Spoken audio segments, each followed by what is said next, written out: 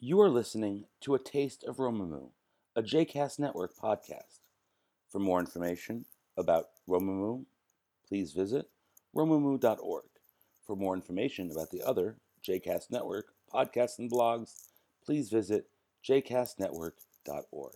So I'm going to get started. I'm sure a few people will still walk in, but I'll start with a song and then our opening circle, and then we'll dive into Shekhinah as girl, which I think will be fun. So this is a song by my friend Halitea Shear, and Susan just made me think of it, so I'm gonna teach it to you. So it's called Shekhinah, Thank You for Blessing This Day. And it goes like, and you guys are going to be able to make up verses if you want. It goes like this. Shekhinah, thank you for blessing this day. Shekhinah, thank you for blessing this day. Shekhinah, thank you for blessing all we do and all we say. Thank you for blessing this day. So we'll do that one more time. Shekhinah, thank you for blessing this day. Shekhinah, thank you for blessing this day. Shekhinah, thank you for blessing all we do and all we say. Thank you for blessing this day. Shekhinah, thank you for blessing this day. Shekhinah, thank you for blessing this day. Shekhinah, thank you for blessing where we go and where we stay. Thank you for blessing this day. Shekhinah, thank you for blessing this day. Shekhinah, thank you for blessing this day. Shekhinah, thank you for blessing how we live and how we pray. Thank you for blessing this day. Shekhinah, thank you for blessing this day. Shekhinah, thank you for blessing this day. Anybody have one? Thank you for blessing our work and our play. Thank you for blessing this day. Shekhinah, thank you for blessing this day. Shekhinah, thank you for blessing this day.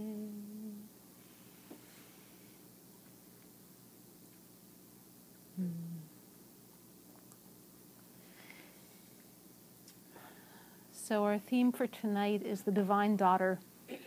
There are a number, and we're going to have to fast forward through a whole bunch of early Kabbalah. So put on your seatbelt. We got to move fast tonight. But I'm actually very excited about this topic because the maiden, is a character that is very rarely held sacred in our current culture. Right? It's either sort of Disneyfied, right, or it's it's commodified. And but the girl is a really important mythic figure, like the boy. And it's interesting that in a number of places in our tradition, Shekhinah appears not as mother or wife or, adult, but as child, or as young woman on the verge of adulthood, as a maiden in the classic Greek sense, the maiden who's about to take on her adulthood and hasn't quite gotten there yet. So we'll see a number of cases where she's like that. So the things that I brought for our cloth today, of all the toys that my daughter Raya has, there's one that I have really coveted, like I really wanted it, And so the three little fairies belong to Raya. She has, I don't know, maybe 6 of them, and I occasionally steal one because I'm always afraid she's going to lose all of them and they'll be gone. So those are my girl things. They are exactly the kind of toy I would have wanted when I was a child and didn't have. So. And the dolphin is actually a gift. I have a very complicated family history, which I won't go into now, but it is a gift from my biological mother to Raya. So that felt like a really important maiden connection. So I brought that as well. So let's go around. I guess, let's say names another time. It's helpful to people. And if you either brought something and want to talk about it, or if you want to mention something from your childhood that you want to bring here tonight, let's invite that into our circle. And I'd like to start on the left, if that's okay. Or, are you? I'm Graham. I haven't brought anything. Can't think of anything at the moment. Okay. Brain's frozen. How's Howard? I'm Jane, and I brought the kind of the glittery thing with the pearls and the rhinestones. That is something that my grandmother, the other grandmother, not the one whose photograph I brought 2 weeks ago, that was my father's mother. This is my mother's mother.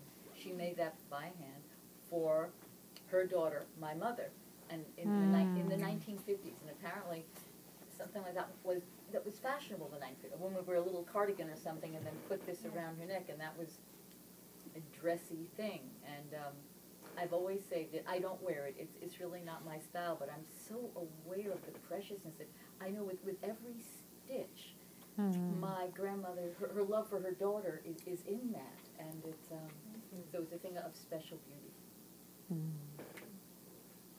I'm Susan, and I wish that I was aware of Shekhinah in my life as a child. I'm Arthur, and today is an auspicious day for us because it is, for a young girl, it is our granddaughter's birthday. Just 4 days away from both our daughters' birthday. And what I will bring is one of the gifts we gave to Eleanor today was my favorite CD and my daughter Rachel's favorite CD when we were growing up, which was, so I'll just hum a little bit of it, and you guys can listen to it. Bum, bum, ba-dum, bum, bum.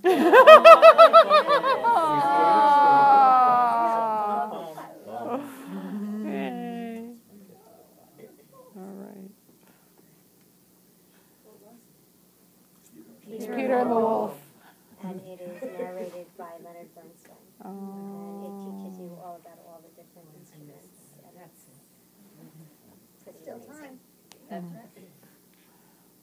My name is Karen.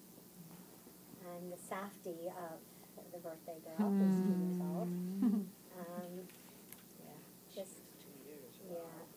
So just delicious. And I'm also very aware that all the women in my life are born in this time period. So my mother is in March, and my 2 girls are on February 27th, and Eleanor is today March 3rd. So it's kind of interesting. My mother's March 27th. So it's interesting. I'm Leona.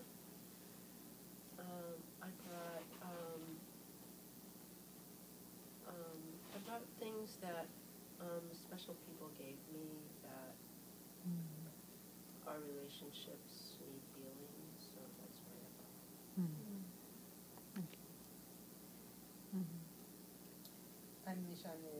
I'm going to put in my ring, which was my mother's, that she wore as her wedding ring. And then a while ago I found this other band that was engraved that was clearly meant to be her wedding ring that I never once saw her wear. But I have so many, girl memories of her wearing this.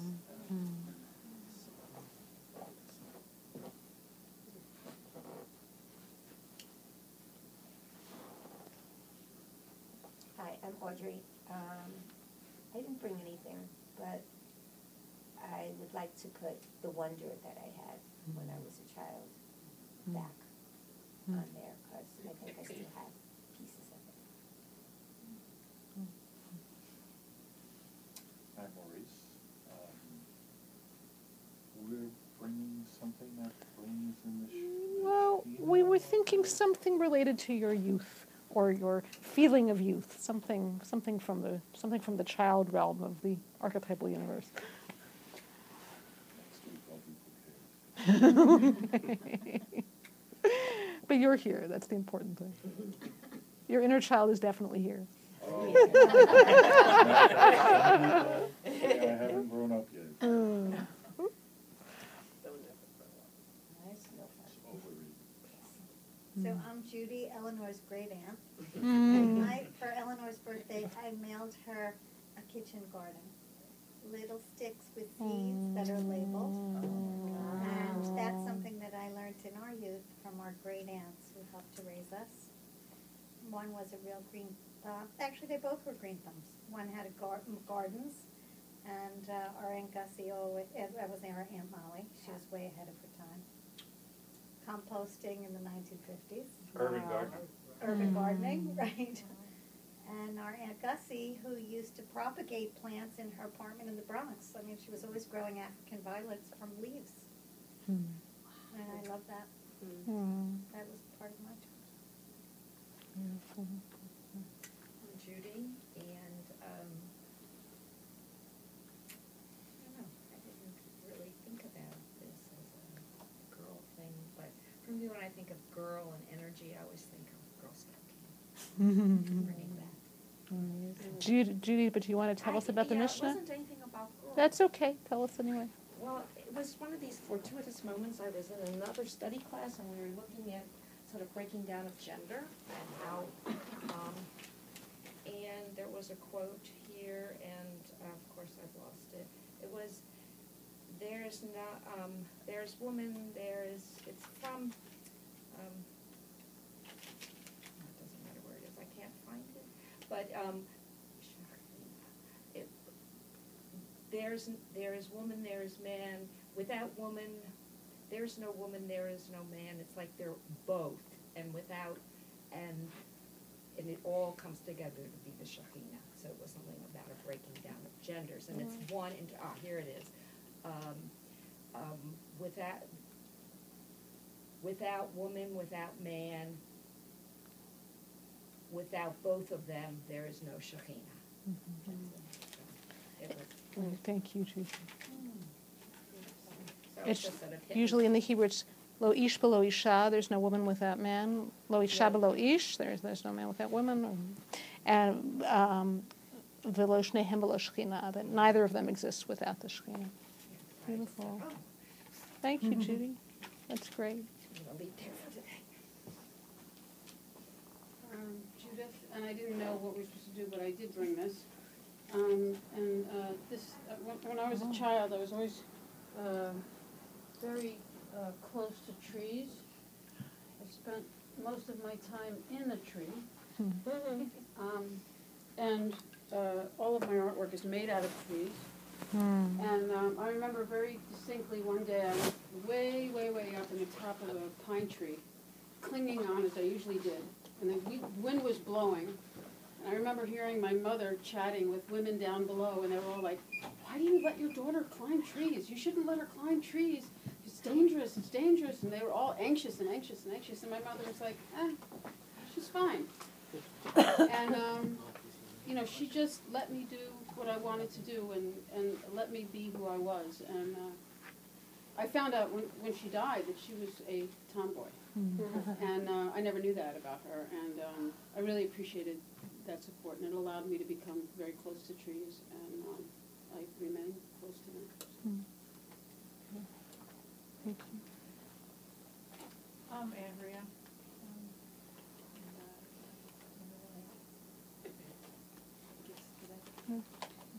But you're a gift today.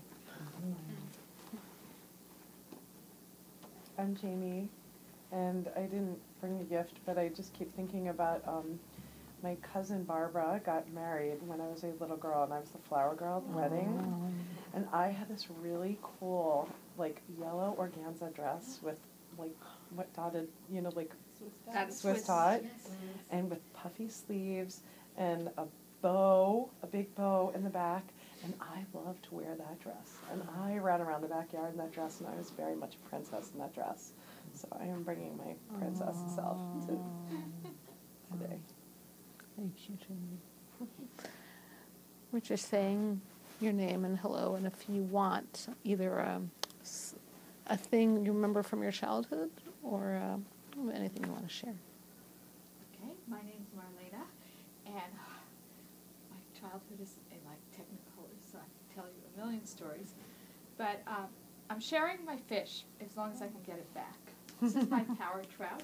And I once worked with a client on real estate. I worked with a client who was the goddess. And the first time we met, she gave me this power trap. And she said, just whack him over your hand and you will get what you want. And it worked. It really, really worked. At the time I was in... Pass that around. And then I lost my fish. I couldn't find him, and I just sort of forgot about him. One day my mother said to me, whatever happened to that green plastic thing? Well, it's recyclable because I've had it since the 90s. And I said, oh, I lost it. I wish I could find it.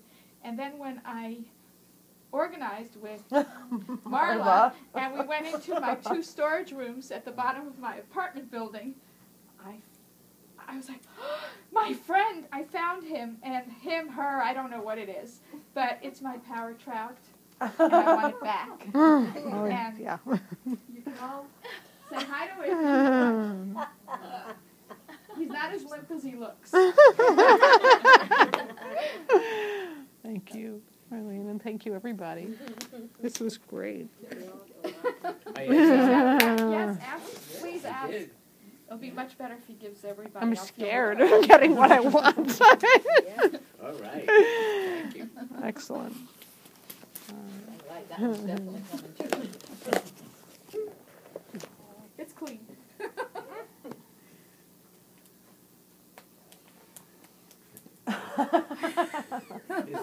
Of all the power animals I've heard of, that's my first power trout. But you know, there are all those tales of like, you know, the folk tales of the fisherman, and the fish comes out of the water, and I'll give you 3 wishes. Right. Yeah. Fishy, fishy. Absolutely. In fact, there's a whole King Solomon story about a fish, where Solomon is actually impersonated by a demon who then chases him away from the palace and becomes the king. And Solomon wanders around and doesn't know what to do and becomes a cook in somebody else's palace. And he falls in love with the princess in this palace. And so her father's angry that she's in love with the cook, so he sends them away. And they're poor and they're wandering around and they're fishing for their dinner. And so they pull up this fish, and in the fish is Solomon's ring that the demon had thrown away, throwing away the source of his power. And in the fish is the ring, so Solomon has the ring back, so he can go back and reclaim his kingdom. And the princess becomes Nama, the queen of Israel, and it's a really cool story. Little did you know. So, huh? You've caught a lot of trout. Yeah. I did. I just never used it that way. I ate them. All right. All right. I'm waiting for the power chart to come around, and then we'll get started. But you want page 40 of your packet, if you have a packet, and Jamie, I'll send it to you. Yes. I got the page 50. If she gets into the next one with it.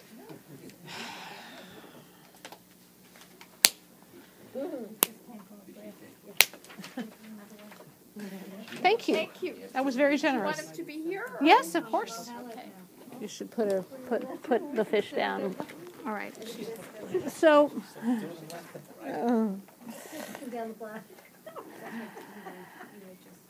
That's amazing. So before we get to Sefer Haba here, I have to do a little history with you. So in the last so we've looked at the Bible. We've looked at some Talmudic texts. Last time we looked at what did we do last time? Oh yes, we looked at the Shekhinah's exile, so we're looking at Midrashic literature. Right? This time we're going to begin to look at the Kabbalah. And what's important to understand to sort of enter, and I've already mentioned this a couple of times as we've talked about the development of Shekhinah and the divine feminine as part of the Jewish mythic corpus. But it's important to understand the beginnings of Jewish mysticism. So parallel with the Talmudic literature that we read a little from the Talmud, we read a little from the Midrash. At the same time that legal and narrative body of work is being composed and people are making the study of Torah and the study of Jewish law an important part of being a Jewish intellectual, right, of the 3rd century. There are also groups of Jews who are gathering to do mystical work.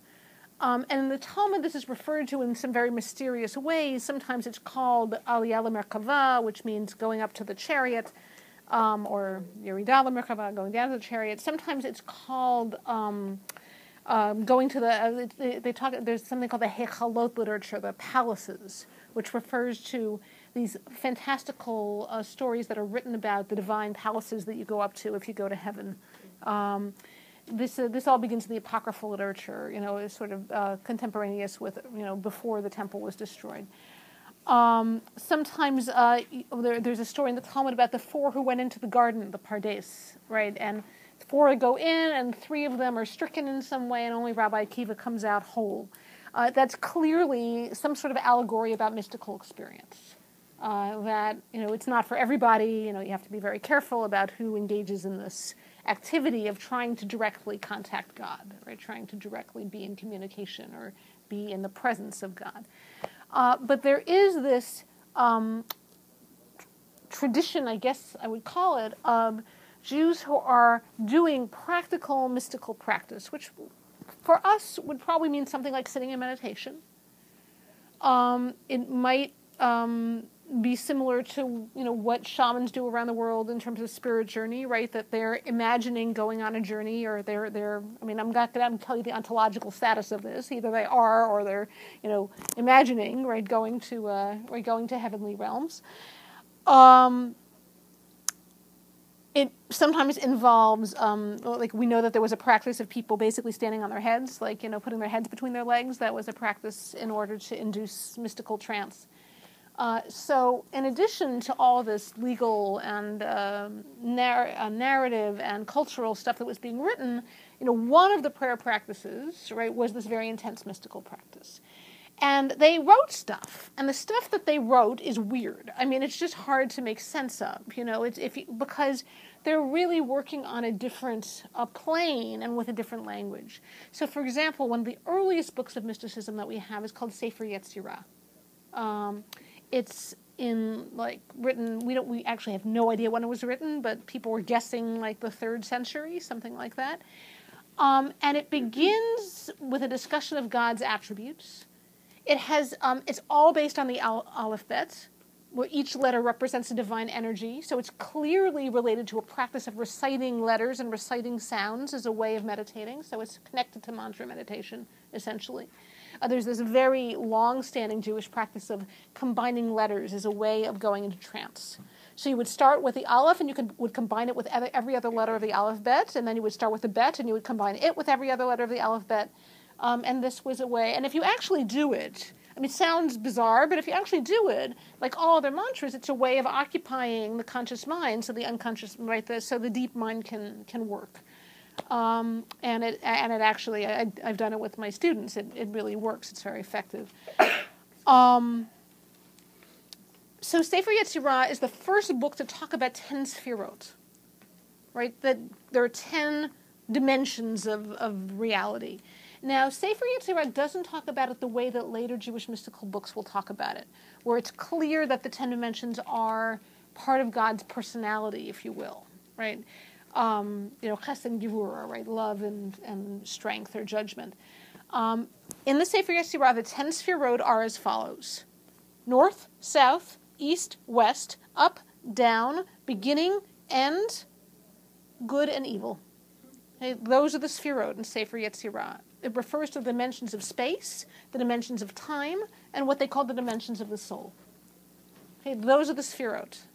And God is in some way implicated, interpenetrating with all this stuff. Basically, they're describing the sefirot as dimensions of reality.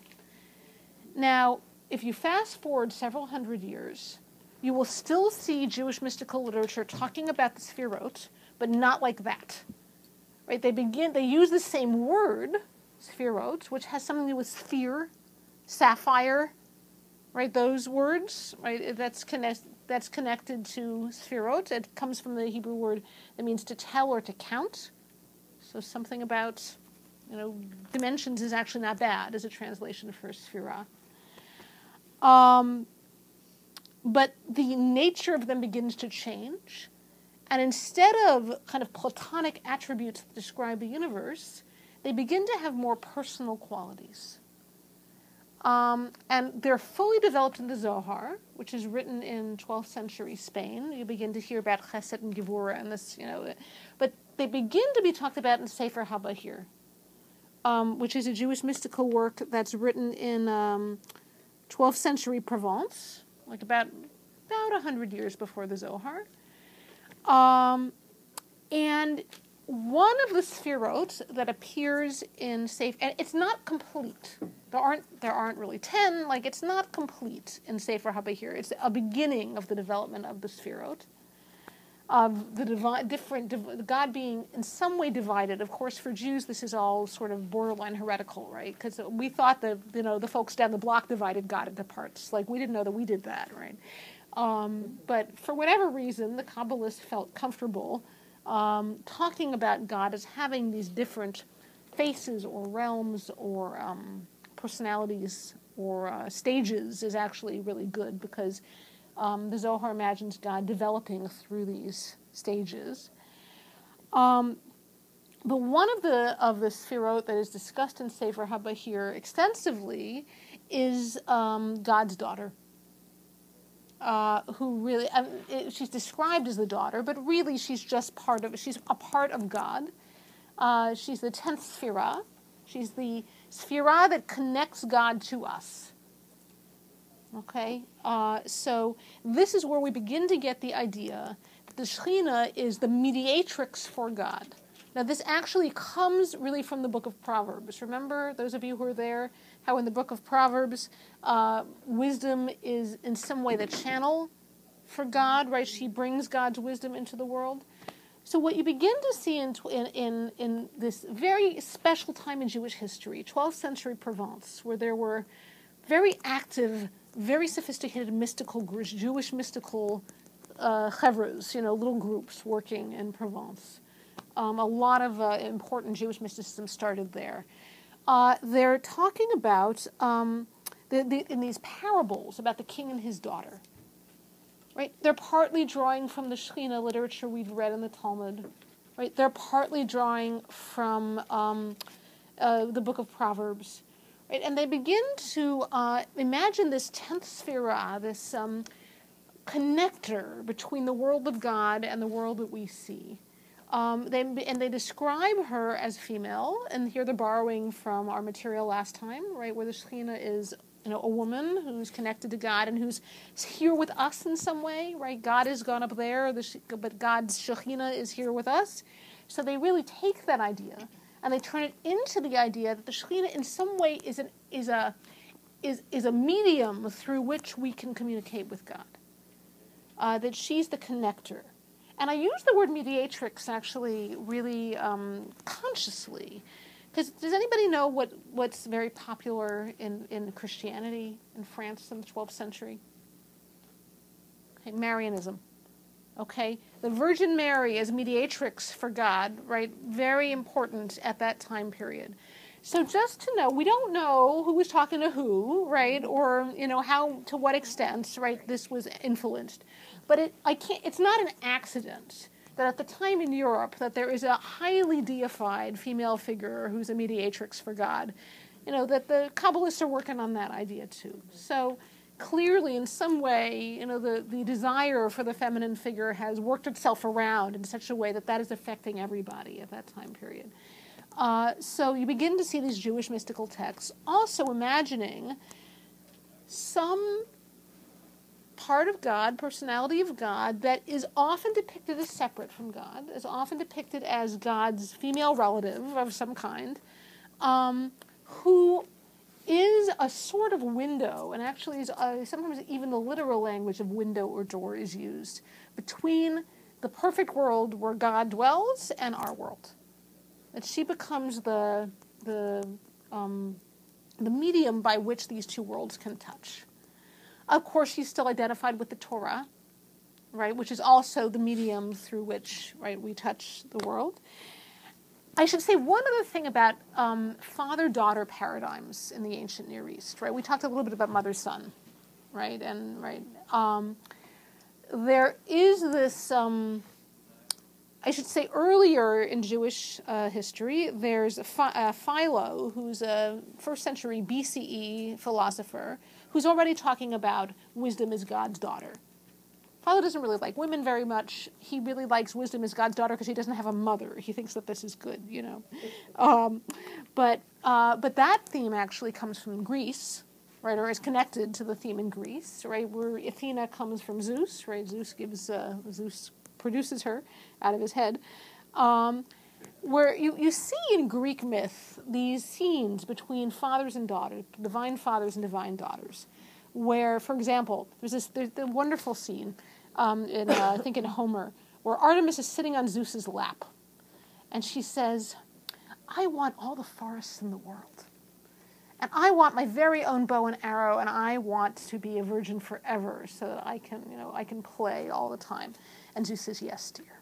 Yes," and he's totally charmed by this little goddess, and he's yes, anything you like, and she gets all of these gifts, There's an element of that. I don't know if it's connected, but I'm just looking at the parallel. There's an element of that in the relationship in these stories between God as father and Shekhinah as daughter. And the idea is that the father wants to be nice to the daughter, right? The father has a particular fondness for the daughter that causes him to be more likely to say yes to her than he would to someone else, right? So they use this sort of trope to create the idea that, of course, we would want to go to the Shekhinah because she has an in. He's going to say yes to her.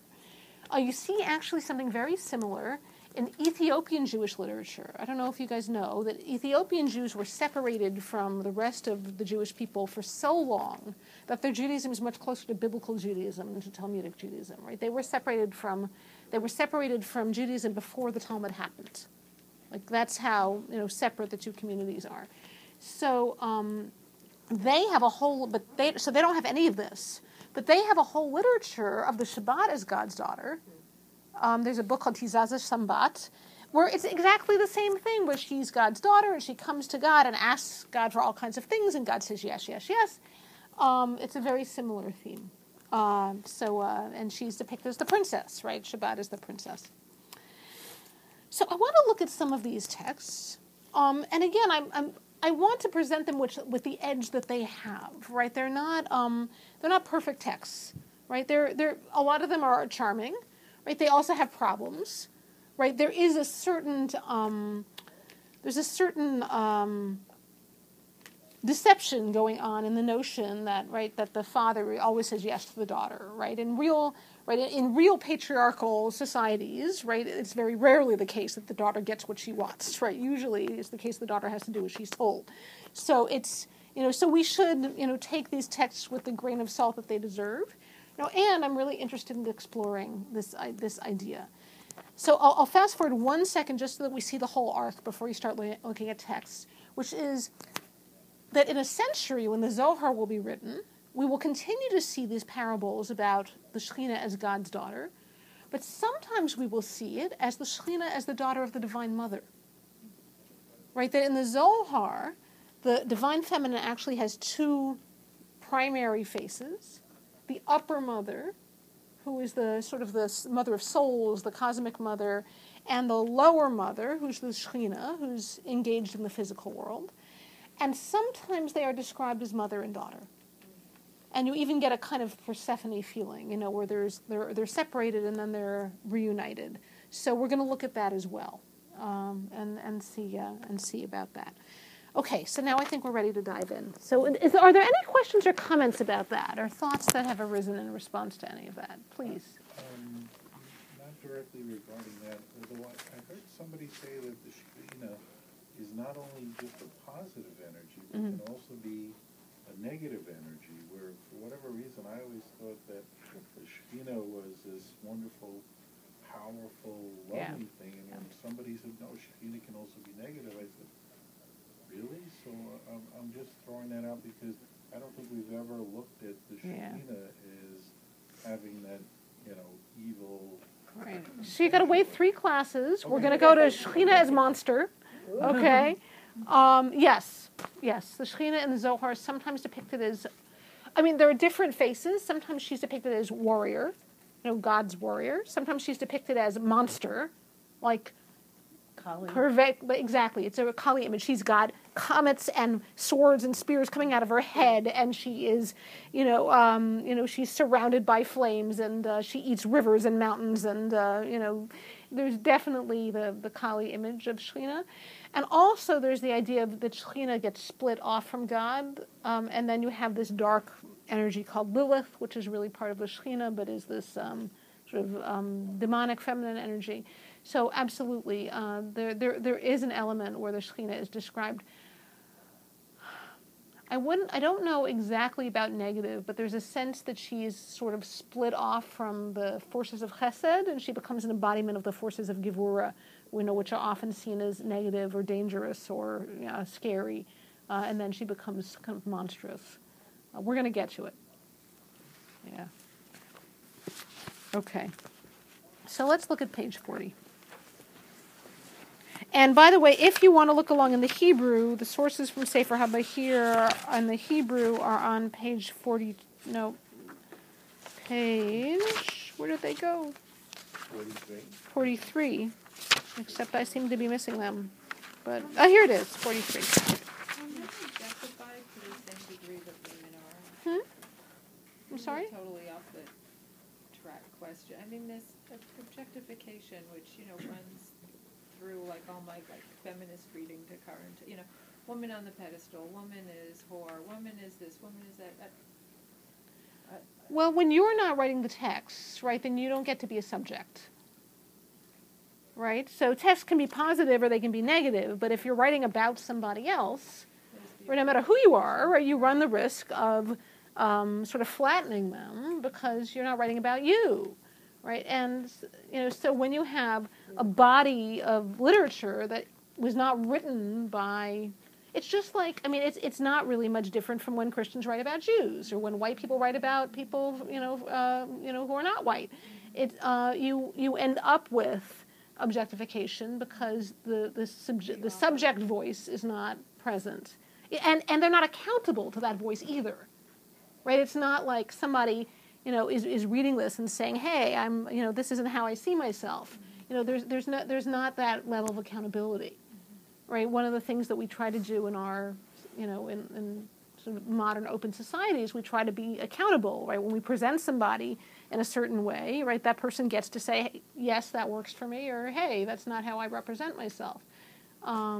It's different when you're in a power dynamic where that accountability doesn't take place. Which doesn't mean that we don't learn anything about, what real women might have been like from these texts, but it's through a certain filter. It's through a certain filter. Okay, so let's look at let's look at the first one. Does somebody want to read Sefer HaBehir 54, which is the first paragraph? We could really just go around. Yeah, thank you, Jean. A certain king has a good, beautiful, and perfect daughter. He married her to a prince and dressed her, crowned her, and adorned her. And whenever the daughter needs her father or the father needs his daughter, they meet together at the window. Okay, so we'll say something about the window in a second. I'm just going to read the Hebrew. Mashal l'ma davar domeh. So there's a parable. What is this? L'melech shayta lo bat tova u'ne'ima v'na'a v'shlima. The king had a good daughter who was pleasant and beautiful, and shlima is really from shalom, like whole, right? V'hisasiela ven melech, and he married her to a king's son, just as Jane read. V'hilbisha v'atara v'kashta, right? And he dressed her, and he crowned her, and he gave her jewelry.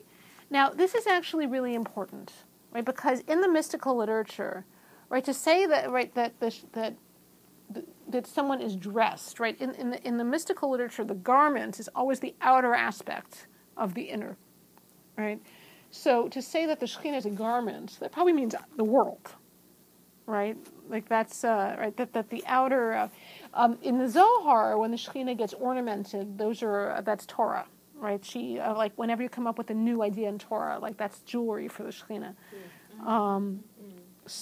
But here they don't explain, but so he does all these nice things for her. V'nanav and he gave him to her with lots of wealth. I'm actually going to expand a little bit what Jane read. This is a little bit different. Efshar lo l'melech l'shev chutz mibeito. So can a king really go live outside his palace? Not really. Now, again, this is important. Can a king go live outside his palace, they say? And then they answer themselves no. Okay, so that's actually important, right? Can the king go outside the palace? Can he go or can he live? Well, can he live? It says, can he live, right? Can he live outside his house? Amart lo, no, he can't. Efshar lo l'shevet kol yom tamidima. Amarta lo, right? Could he then therefore live with her every day? No. Right? He can no longer live with her. He gives her to the prince. He can't go, and he can't leave his palace. He can't go live with her. Do you understand what they're setting up here? That the transcendent, right, can't go live with the immanent. Right? If God marries the Shekhinah to the world, right? I mean, here it's really to the Jewish people, but I'm expanding it a little bit. Right? If God marries the Shekhinah to the physical, right? Can the transcendent go and live in the immanent? Not really. Okay. Haketzad. So what should the king do? Sam chalon beino levena. He put a window between him and her. Right. So again, I mean, think about this. It's a wonderful idea, right? Of the window between the transcendent and the immanent. Right. There's not direct mingling, but there's a window. Makol shach says sricha habat la'aviha o ha'av levito mitchaberim yachad derech hachalon. And every time that the daughter needs her father or the father needs his daughter, they join together through the window. And so this is the parable. So tell me about the last part. So what are they saying about the connection between the Shekhinah and God? What are they telling us? What's this father needs the daughter needs the father? What is that? What do you guys think? Well, that there's an intimate and mutual relationship, and that there's some way in which they meet. With the window, I mean, well, first of all, the window is transparent. The window is transparent, and it's always available. But I'm curious to know, like, what they perceived as the window. Like, what is the way? What is that window? Right. How does that? Great question. Hold on to the question. Yeah.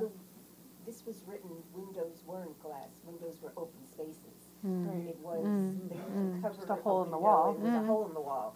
So it was a breach, a way that they actually could. I mean, again, in time frame. But it's not a door. What does that imply to you, Judy? Well, first I was thinking they could see each other. There was a temporariness about it, but with not being a door, there's more of a barrier. If there were a door, there could be more coming and going, I would think. So there's some connection, but it's a... Okay, so it's not like things are freely passing between the worlds, but there's a portal for communication. I mean, that's how I would describe it. Like, we can see the moon, and moon rays can come in through a window, just like the sun can come in through a window. So there is kind of like an amoeba-ish. So there is something that can pass through a window. Okay. Yeah. The other thing is, very often, the first love of a daughter is the father, and the looking. It's my track, not anybody else's, but she's looking up. The Shekhinah is looking up, and he's looking down at her. So is there something there as well? Well, she is in some ways of both worlds. Right? She's married to the prince in her world, which we have to, I think, here understand as the people Israel. right? So she's living in that house, in that world. But there's still a tremendous tenderness between her and her father, right? So she's really connecting those worlds. And when she brings needs to her father, what are those needs likely to be? Things she hears, so the people around her. Okay, so she's bringing the needs of the lower world, right, to her father.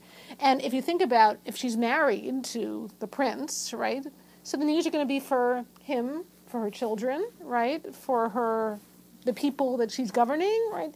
So she will then become the conduit for the needs of the lower world and for the needs of the people. But I also love that he needs Yes. her. Right. Yes. I mean, the fact that he needs her as much as she needs him speaks to that God needs us as much as we need God. And to me, that was very beautiful. Yeah. That there's this Love. seems equal need for each other. Yes, and therefore the needs of the upper world can be passed to her, right? That we can receive those needs from God, right? We have a portal for understanding what God's needs are, right? From us. This is very important in the Kabbalah. That in the Kabbalah, human beings are very important. Like we have the power to meet God's needs. Like we have the ability to do world repair, right? To in some way affect heaven through our actions. So in all the Kabbalah, there's always the sense that the God is very much in need of the actions of human beings, which is really quite powerful. Absolutely. Is there also something about the king dressing her and crowning her and adorning her that God is leaving her with a piece of divinity, that she's walking around in the world having possessions or having some tangible connection to God. Absolutely. That she is the source of wealth, but this is wealth in the energetic sense almost, right? In the spiritual sense, right? That she's the source of blessing because he's given her all the stuff, right? Not only her own personal ornaments, but Mamun Rav, right? He gives her a lot of his wealth to take with her. Right, so she's the conduit for spiritual abundance, right, into the world, and maybe even for physical abundance in the coming into the world. Is she divine, or is she? Okay, so this is the $40 million question. Okay, that is the question, right? So, who? Right, who is she? Right, it's the same question we were asking when we talked about the wisdom woman in the book of Proverbs. Who is she? Is she God? Is she not God? Is she something in between? What's going on? The Zohar is much more explicit about all of these energies being contained in God. Really, Sefer HaBahir is too, but maybe slightly less programmatic about it. The official position of the Kabbalah is that Shekhinah is God. The official position of the Kabbalah is the Shekhinah is also us. So you go and figure that out. It's a very, very difficult question to answer. Because she really represents some sort of medial entity that is a blending of God and the world. And the reason they can get away with that is the Kabbalists are really pantheists. They really believe that the world is God, right? That the substance of the world is God's substance. Right? It's veiled, but it's all God's substance. So they get away with having this character who is both God and the world, because for them, that's actually normal, right? It's normal to have things that are both God and the world. But it's a very hard question to answer. Is she God or not? She certainly is in a way that the Zohar understands the Sfirot, right? She is an energy within God. She is a particular movement of God's spirit, if you will. But you often get these stories where it seems more like she's a kind of mediating angel almost. So it's it's complex. It's a very complex question. Okay, let's try one more from Sefer HaBahir. Okay. So let's try the second one. This is Sefer HaBahir 63. I think I'm just going to read through in the Hebrew. So it starts out actually by saying that there are 32 paths, and this is a quote from Sefer Yetzirah. So you see that this is connected to early Jewish literature. The 32 paths are the 22 Hebrew letters and the 10 sfirot. Right there you get 32. All right. So, but then we say, Mashal, all right, so what is it like, these 32 paths? It's like a king, Mashal HaMelech, Shaya Bechadrei Chadarim, Uminayin Chadarim Lamed Vav. Lashim V'shtayim. So it's like a king who had lots and lots of, who was, had many rooms and was in the most innermost room. The king lived in the innermost room of many, many rooms. And how many rooms were there? There were 32. So they're actually describing, like, how do you understand Sfirot? It's like lots of rooms, and in the inner room is God. Well, the Chol Hadar Yesh Lo Nativ, and for every room there was a path to each room. So again, you're thinking mystically, right? You want to get to God. How do you go? You have to go along certain paths, right? You have to follow certain pathways to get to the truth.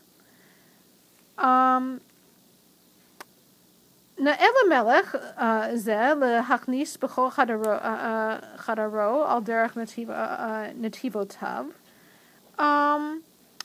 Should the king bring everyone into the innermost room, through these paths, right? Would it be proper for the king to invite everyone into the innermost chamber?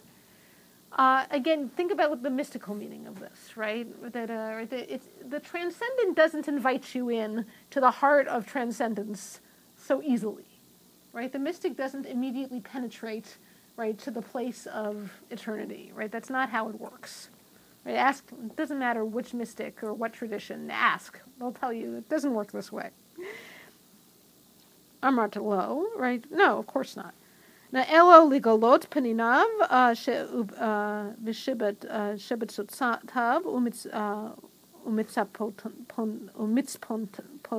umitzponav v'ginzav v'chamudotav. Is it amarta lo? Is it proper for the king to go around revealing the pearls and the tapestries and the treasures and the precious things and the hidden things? No. The king doesn't just take out all the, take out the crown jewels and go around showing them to everybody. This isn't what kings do. Masa.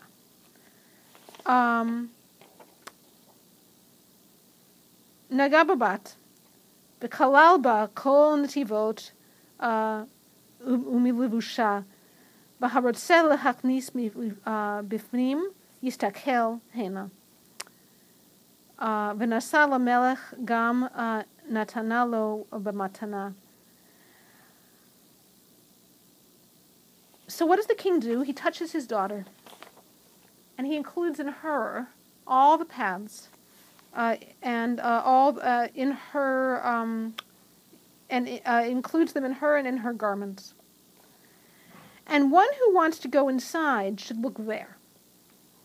Right? So in other words, if you want to get to the transcendence, you can't run to the transcendence. You have to go to the Shekhinah, because she is the vehicle by which the immanent and the transcendent touch. So you have to go to her.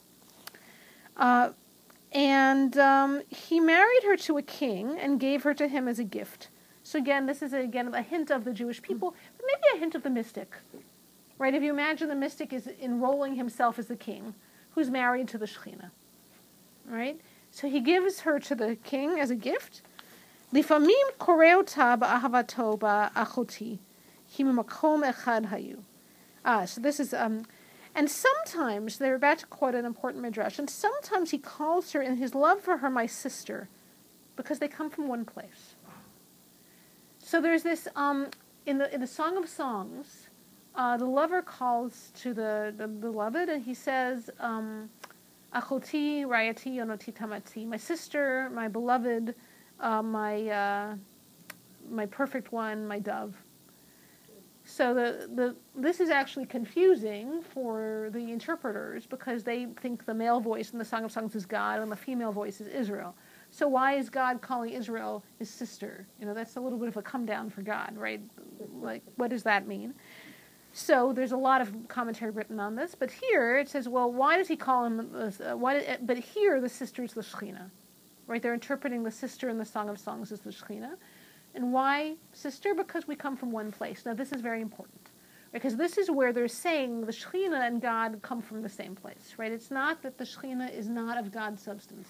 She's not a lower being. She's part of God, right? But, right, they come from one place, which implies that they are now, if they come from one place, now they're separate, right, in some way. So it's complicated. V'lifamim koreh ota bito, ki bitohi. And sometimes he calls her his daughter because she's his daughter.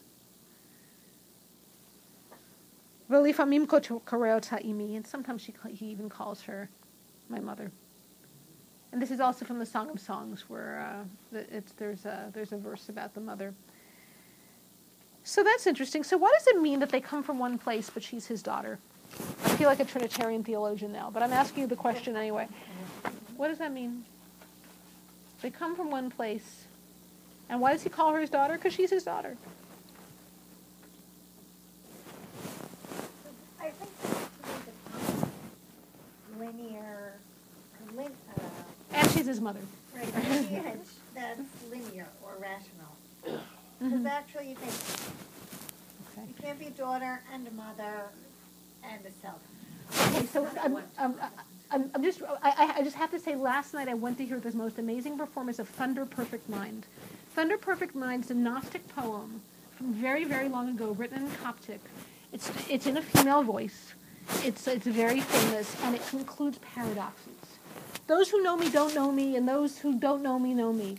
I am the virgin and the whore. I am the mother, but I never gave birth. Right? I am it's full of paradox, and it's exactly like this. It's like the paradox is like the koan. It's like you break the mind on it.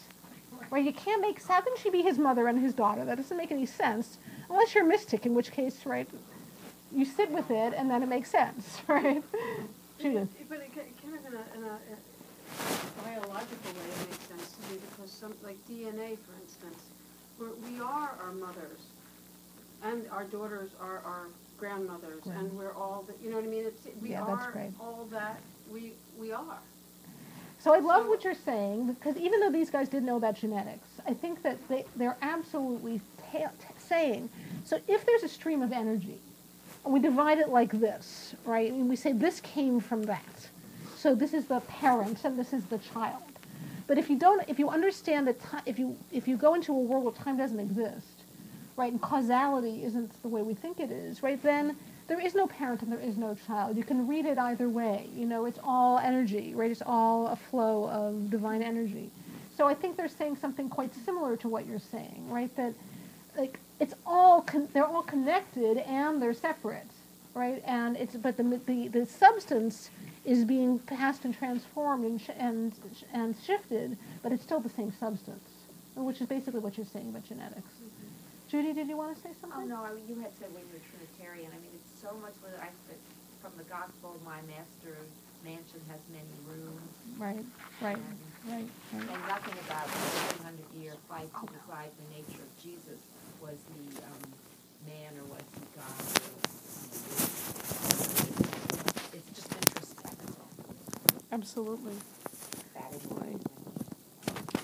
People with long hair should never wear microphones. But okay. Really.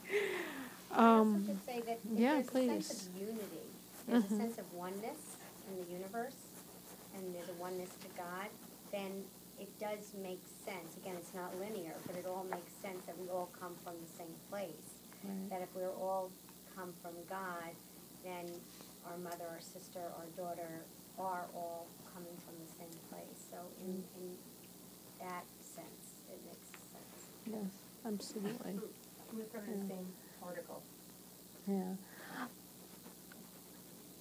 I want to say one more thing, and this really has to do with like the mythic place of women in tribal societies. But you see how these two men who are separate are connected by the woman? Right, that the father and the husband are now irretrievably connected. I mean, this is how societies use marriage. Right, you have two, let's say, two royal lines, and they're separate, and you want to merge them. Right, what do? You take a son from one line, you take a woman, girl from another line, you put them together, and they have babies, and now your line is, I don't know, it probably doesn't obviate the political problems, but, now you have, union where there was separateness. So they're using that metaphor to talk about the way that we are linked to God. Right, that in some way there is this medial movement of God that allows us to be linked to what we would otherwise not be linked to.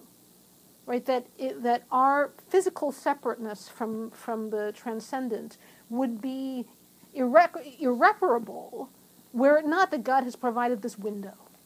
Right, that somehow God has between our world, right, where there's death and there's separation and there's, confusion and there's, physicality, right, and the world where everything is one, right, because they're, living in that dualistic way, right, that there is this mysterious window, right, there is the possibility that those two worlds are not separate, right, and this is really, in some ways, a description of the mystical experience, right, that you're sitting with all your stuff and your shopping list and your misery and your childhood and whatever you're sitting with, and suddenly, you're in the ocean, right?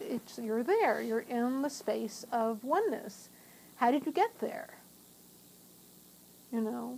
Like they're trying to talk about that. Like they're trying to talk about that experience. Like, how do you go there? Right? So they imagine that there's this grace, there's this thing called the Shekhinah, who provides a window, who provides the possibility of communication. Right? Conduit. Yes. Yeah. Yeah. Well, I'm in despair. Mm-hmm. Mm-hmm. Mm-hmm. Separation. That they could dispel. Right. Separation. Absolutely. And remember that for them, separation is huge because it's not long after the exile. It's not long after the destruction of the temple. So for them, the possibility that the world is actually meaningless, is real. It's very real.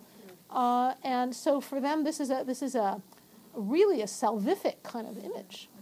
That there is a window, that there is a possibility of communication, that they haven't been abandoned to the world of randomness.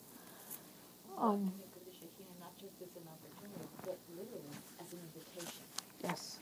All these the numbers to I think of it as infinite, but these invitations are embedded in everyday life. Yes. So if we receive an invitation, we can find a window. Yes, absolutely. And if you trace it back to Sefer Yetzirah, which says the Sfirot are really the dimensions, right, then in the physical world, in every dimension of the physical world, right, there is that window, right, there is that connection back to God. Absolutely. Right, I want to look at the next one only because it's from the liturgy. So you guys are going to say the Kedusha very differently after the next 5 minutes. What time is it? Okay, great. So this is from Sefer HaBekir 131.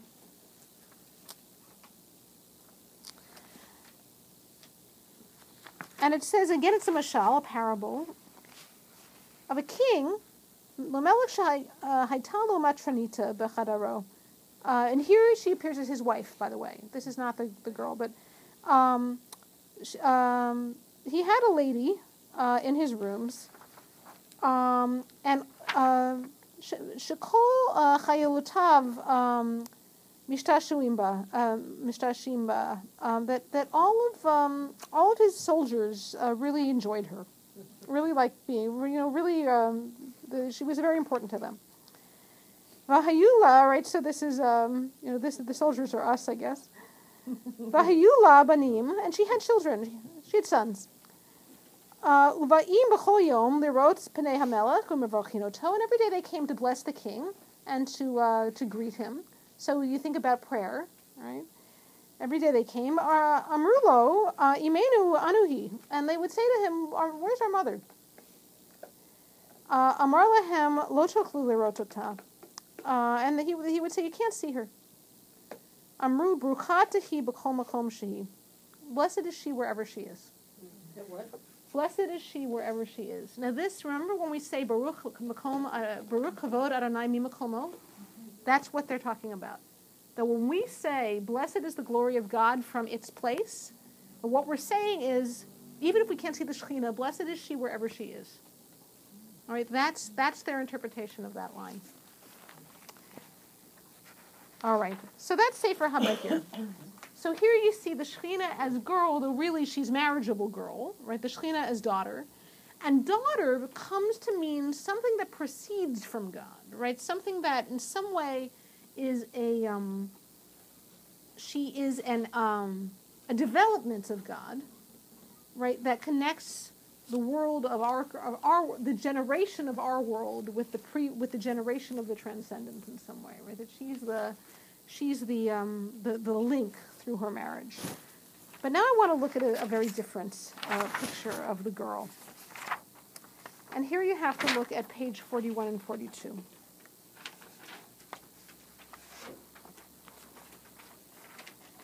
Oh, how do I even explain this? Okay.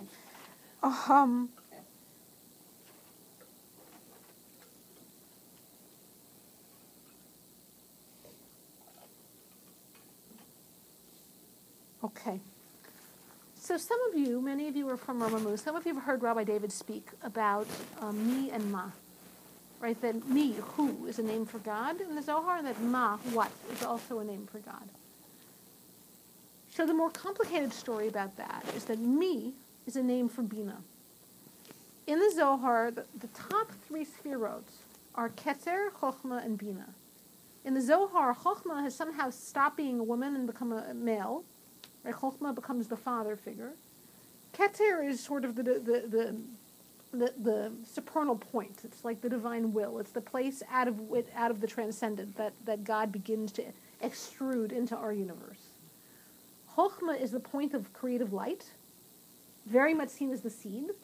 I mean, this is totally biological, like very much seen as the seed. And Bina, which is the female version of Chochmah, of wisdom, Bina also meaning wisdom or understanding, is the crucible, right? She's the container of the spark of light. So again, if you think about it's all biological metaphors. So you think about the womb. Bina is seen as the mother, in the same way that Chochmah is seen as the father. Bina is seen as the mother of souls, the mother of the cosmos. Bina's name in the beginning of the Zohar is Mi. From whose womb, from whose womb came the ice, Job says. So the Zohar came the ice, came the Kerach. Like Job, in the book of Job, there's a long discourse on you don't know anything about how I created the world. So God asked Job unanswerable questions like, right, did you create the Leviathan? Or, who's the father of the rain? And one of the questions is, from whose womb came the ice? And so the Zohar misreads it, and says, the womb of ice is me. Her name is me. So Bina becomes me. And Shekhinah is called Ma. Right, and here they quote this phrase, how glorious your name is in all the earth. Ma kavod, right? I don't have the Hebrew here. Or maybe, oh yes, wait, I do. Ma dir shimcha b'kol haaretz, right? How powerful is your name in all the earth. So that ma at the beginning, which in Hebrew is simply it's an exclamation, right? How powerful, how glorious is your name and throughout the earth. They say ma, right? They read it as ma is the power of your name throughout the earth. So the name of Shekhinah becomes ma. I thought ma was what though? Ma is what? I was confused with but how. In biblical Hebrew, there's no distinction. It's like where you would say how glorious, they say what glorious is your name throughout the earth. Like it's just hard to translate, but it means the same thing. So Ma becomes the name of Shekhinah. So I want you to look at the end of this. So you see where it says Shekhinah as the daughter of the cosmic mother? So I want you to look at the last 4 lines. I'm not going to try to explain the whole thing because it's just too hard. But it is important. So you see the part that says God is above the heavens in regard to God's name in the middle of the paragraph? So in other words, God, right, this transcendence is high up in the heavens, but God's name is down here. The Shekhinah is being identified with God's name, right? We have God's name. God created a light for his light, and one formed a garment to the other. In other words, the Shekhinah is like the light around God's light, right? She's like the garment right? She's the garment, right? She's the outer, she's an outer manifestation of God. Then God ascended into the higher name. So now they're going to drush for us, right? God went up to the transcendent world. Bereshit bara Elohim, the first 3 lines of Torah, right? In the beginning, God created. So Elohim, they translate to mean Bina, the cosmic mother. So in the beginning, Bina created. But Ma wasn't there at the beginning. She wasn't the creatrix. And she was not built up until the hour that the letters of Elah were drawn from above below. Okay, this is really complicated, but basically the letters of Elah represent the Sfirat Tiferet, which is the masculine energy that's paired with Shekhinah. And so Tiferet is the link between Bina and Shekhinah. Okay, so there's always a gender polarity in the Kabbalah. There's always an opposite gendered entity that is transposed between 2 entities of the same gender. So here Tiferet is drawing the energy down from the cosmic mother to Shekhinah. And the mother lent the daughter her garments and adorned her with her adornments. In other words, the cosmic mother sent her gifts down through Tiferet to Shekhinah. Okay, so they're describing that cosmic flow. And in the next piece, when the Holy One of Blessing created the body of Adam, it was created from the earth of the earthly temple. In other words, it was created from the substance of the Shekhinah. But his soul was given to him from the earth of the celestial temple. And that's Bina. So in other words, we have 2 parts, right, according to the Zohar. We have a body. The body comes from the Shekhinah. We have a spirit. The spirit comes from Bina. So in us, the mother and the daughter are unified. Right? That she's in some way they become, we have 2 components from we have a component from each of them. That's kind of interesting. Right? As an archetype, I mean, mothers and daughters barely appear in the Bible. Like, mothers and daughters don't even talk to each other. There are mothers and daughters, but they don't, they don't talk. Coexist, like, there's no, they don't talk to each other. Sisters talk sometimes, but mothers and daughters never. So here they're actually positing this very dynamic relationship between Bina and Shekhinah, as mother and daughter, as creatrix and mediatrix, right, in some way. So the last one is the one I really wanted to show you.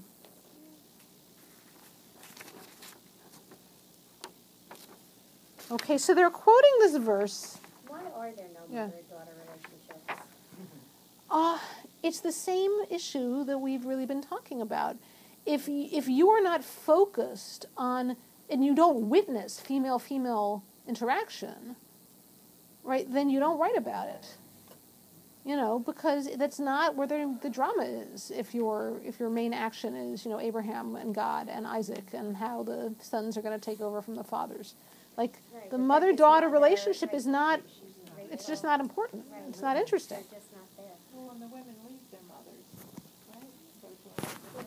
You don't even Mostly, they hear do. about You don't even know they're in Yeah. the room. They might not even be in Right. the room. Well, they're not. Right. Ruth and Naomi are the Naomi exception. and Ruth. Ruth and Naomi are and they're not even mother and daughter, but they're close. Ruth and Naomi are the exception. Do you think there's any possibility that there was female writing, that some of the authors of the Zohar were female? I would so love it if that were true. I can't say absolutely no, because we know that there were female Kabbalists. Mostly they didn't write. they were dream interpreters, they were healers. Like, the men write about them sometimes. Mostly the women did not write. They weren't necessarily literate in the kind of Aramaic that you would write in if you were writing mystical literature.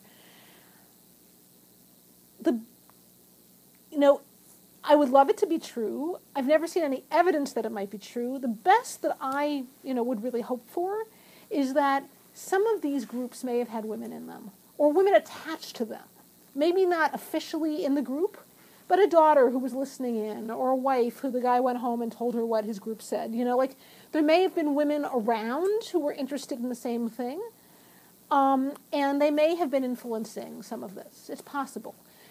It is very interesting that this particular tradition from Provence that began the whole thing with Sefer HaBahir and the Zohar, their meditative tradition, was passed down through generations. They moved to North Africa because during the Inquisition, a lot of them fled. And interestingly, it was some of the women in the family who kept alive these meditative traditions. And Madame Colette, who was a very important Kabbalistic meditation teacher in Jerusalem, she just died like 10 or 15 years ago, was from one of these families that were descended from Isaac the Blind, who was one of the Kabbalists in Provence. And she said, this is the method that my mother taught me. Because in our family, it was the women who kept alive these meditative traditions. Like, the men were doing other stuff, and they weren't doing this, and the women were keeping alive these traditions. So it's definitely not impossible that there were women who were involved here. If they were, the men don't quote them. I mean, not until later. Chaim Vital quotes women, but the Zohar, they don't even quote men, because they're pretending that it was all written by Shimon Bar Yochai in the time of the Talmud. So they don't even quote themselves. So it's so hard to have any idea, who was involved. But it's not, it really isn't impossible. I mean, given the huge prevalence of female images in the Zohar, it isn't impossible. It really isn't. Yeah. I wanted to ask you a question about the sounds of the names. In the breath work that I've done, and the just as warm-up exercises, an actor, for instance, you do me, me, ma. Me, me, ma. Right. And I'm wondering if the relationship of the sound of the divine is related to the sound that you make in the various centers of the face. Yeah, I love that. And then Mo's, right? And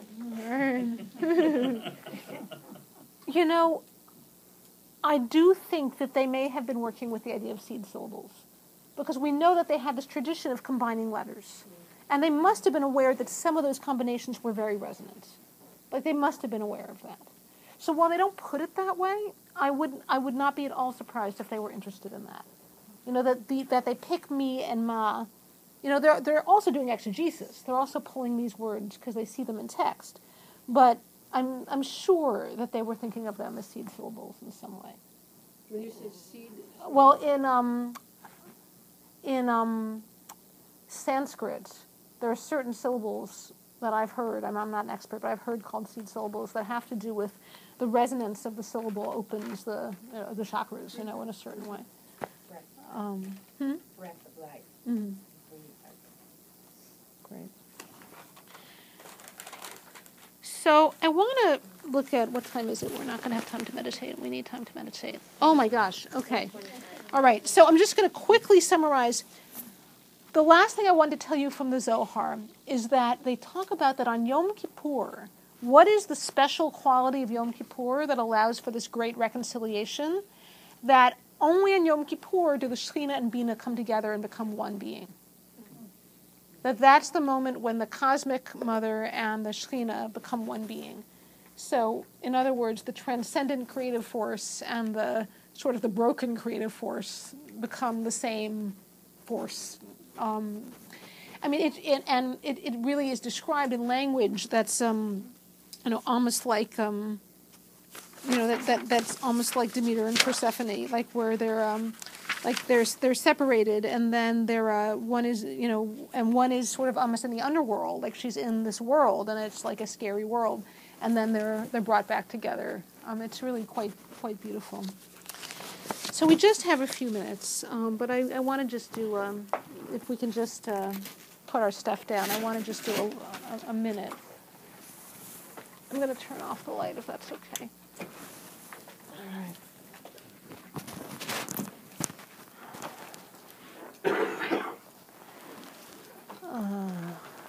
actually, well, as we're getting ourselves into meditative space, why don't we use some of these syllables? So join me in saying,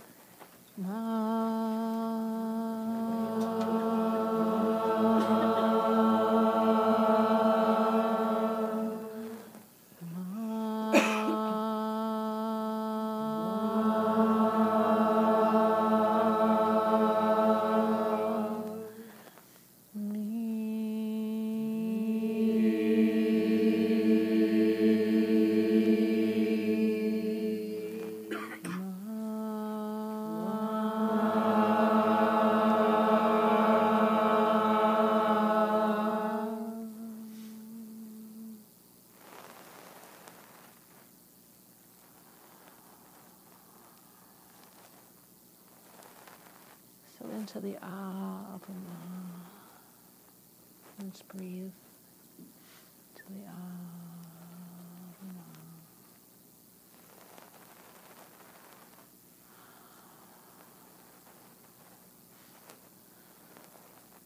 And following the breath, come into this body that is not only yours now, but has been yours since before your birth,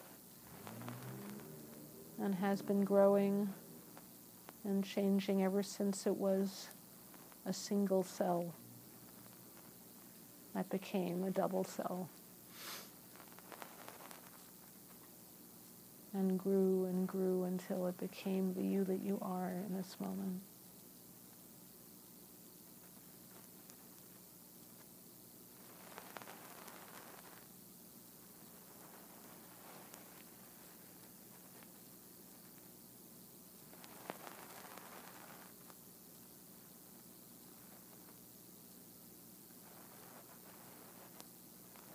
I invite you to see before you a place where children play. It could be a playground, it could be a playroom, it could be the woods.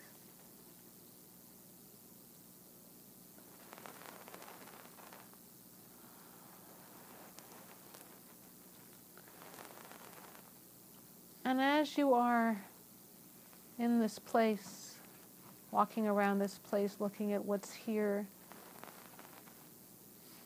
you hear the voice of children or child playing.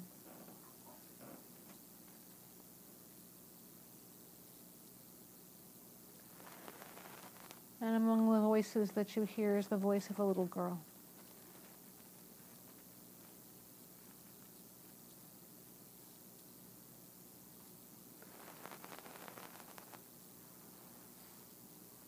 And as you round the next corner, you see the little girl.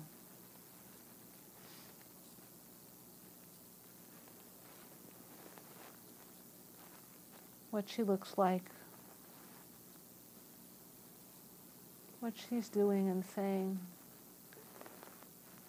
And she looks up when she sees you.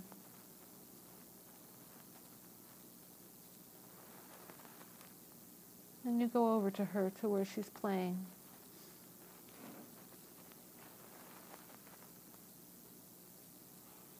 And you sit down next to her.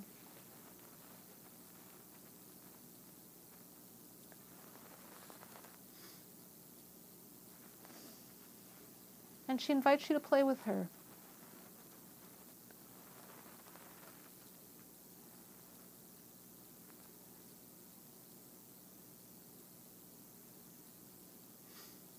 And as she does, she hands you a toy.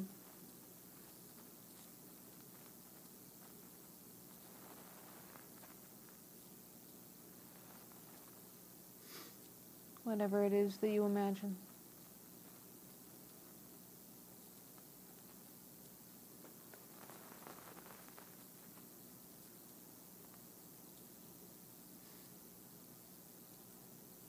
And she tells you something about play, about the place of play in your life.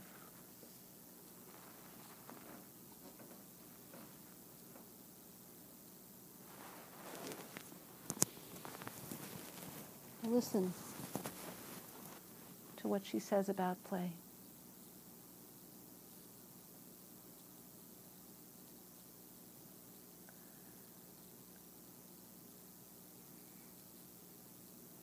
and take her gift and play.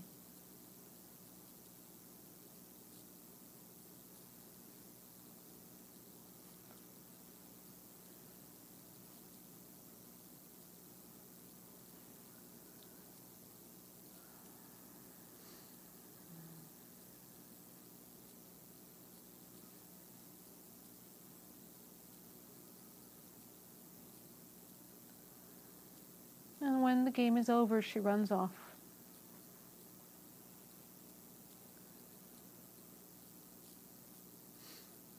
And you look after her, and you see trailing after her the echo, the radiance, the shadow of something divine.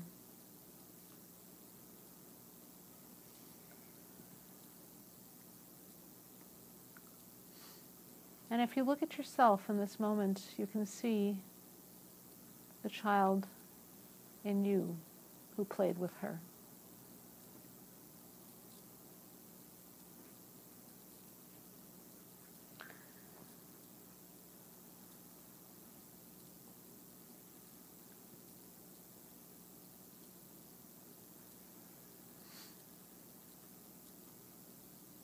And taking her gift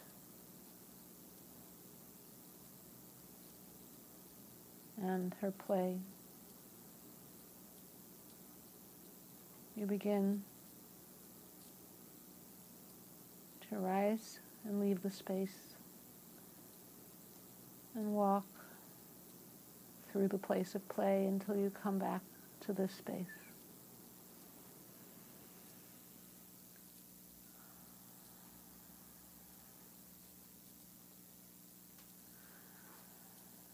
And taking another breath, we say together the syllable that is her, that perhaps she is accustomed to saying.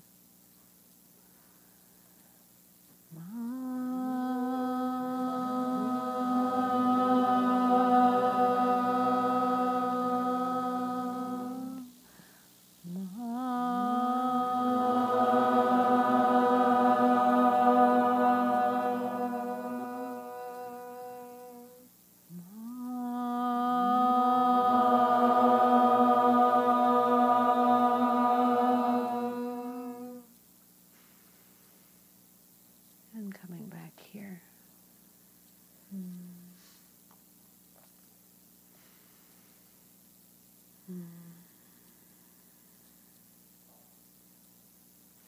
You won't have time to process this one, but I encourage you to write it down and to be with your own little one this week. Next week we will be working on, I think, the Divine Mother. So we'll do a little bit of mother work. And if you want to bring a mother thing for our altar, please feel free to do that. Shekhinah, thank you for blessing this day. Shekhinah, thank you for blessing this day. Shekhinah, thank you for blessing all we do and all we say. Thank you for blessing this day. Shekhinah, thank you for blessing this day. Shekhinah, thank you for blessing this day. Shekhinah, thank you for blessing how we work and how we play. Thank you for blessing this day. Shekhinah, thank you for blessing this day. Shekhinah, thank you for blessing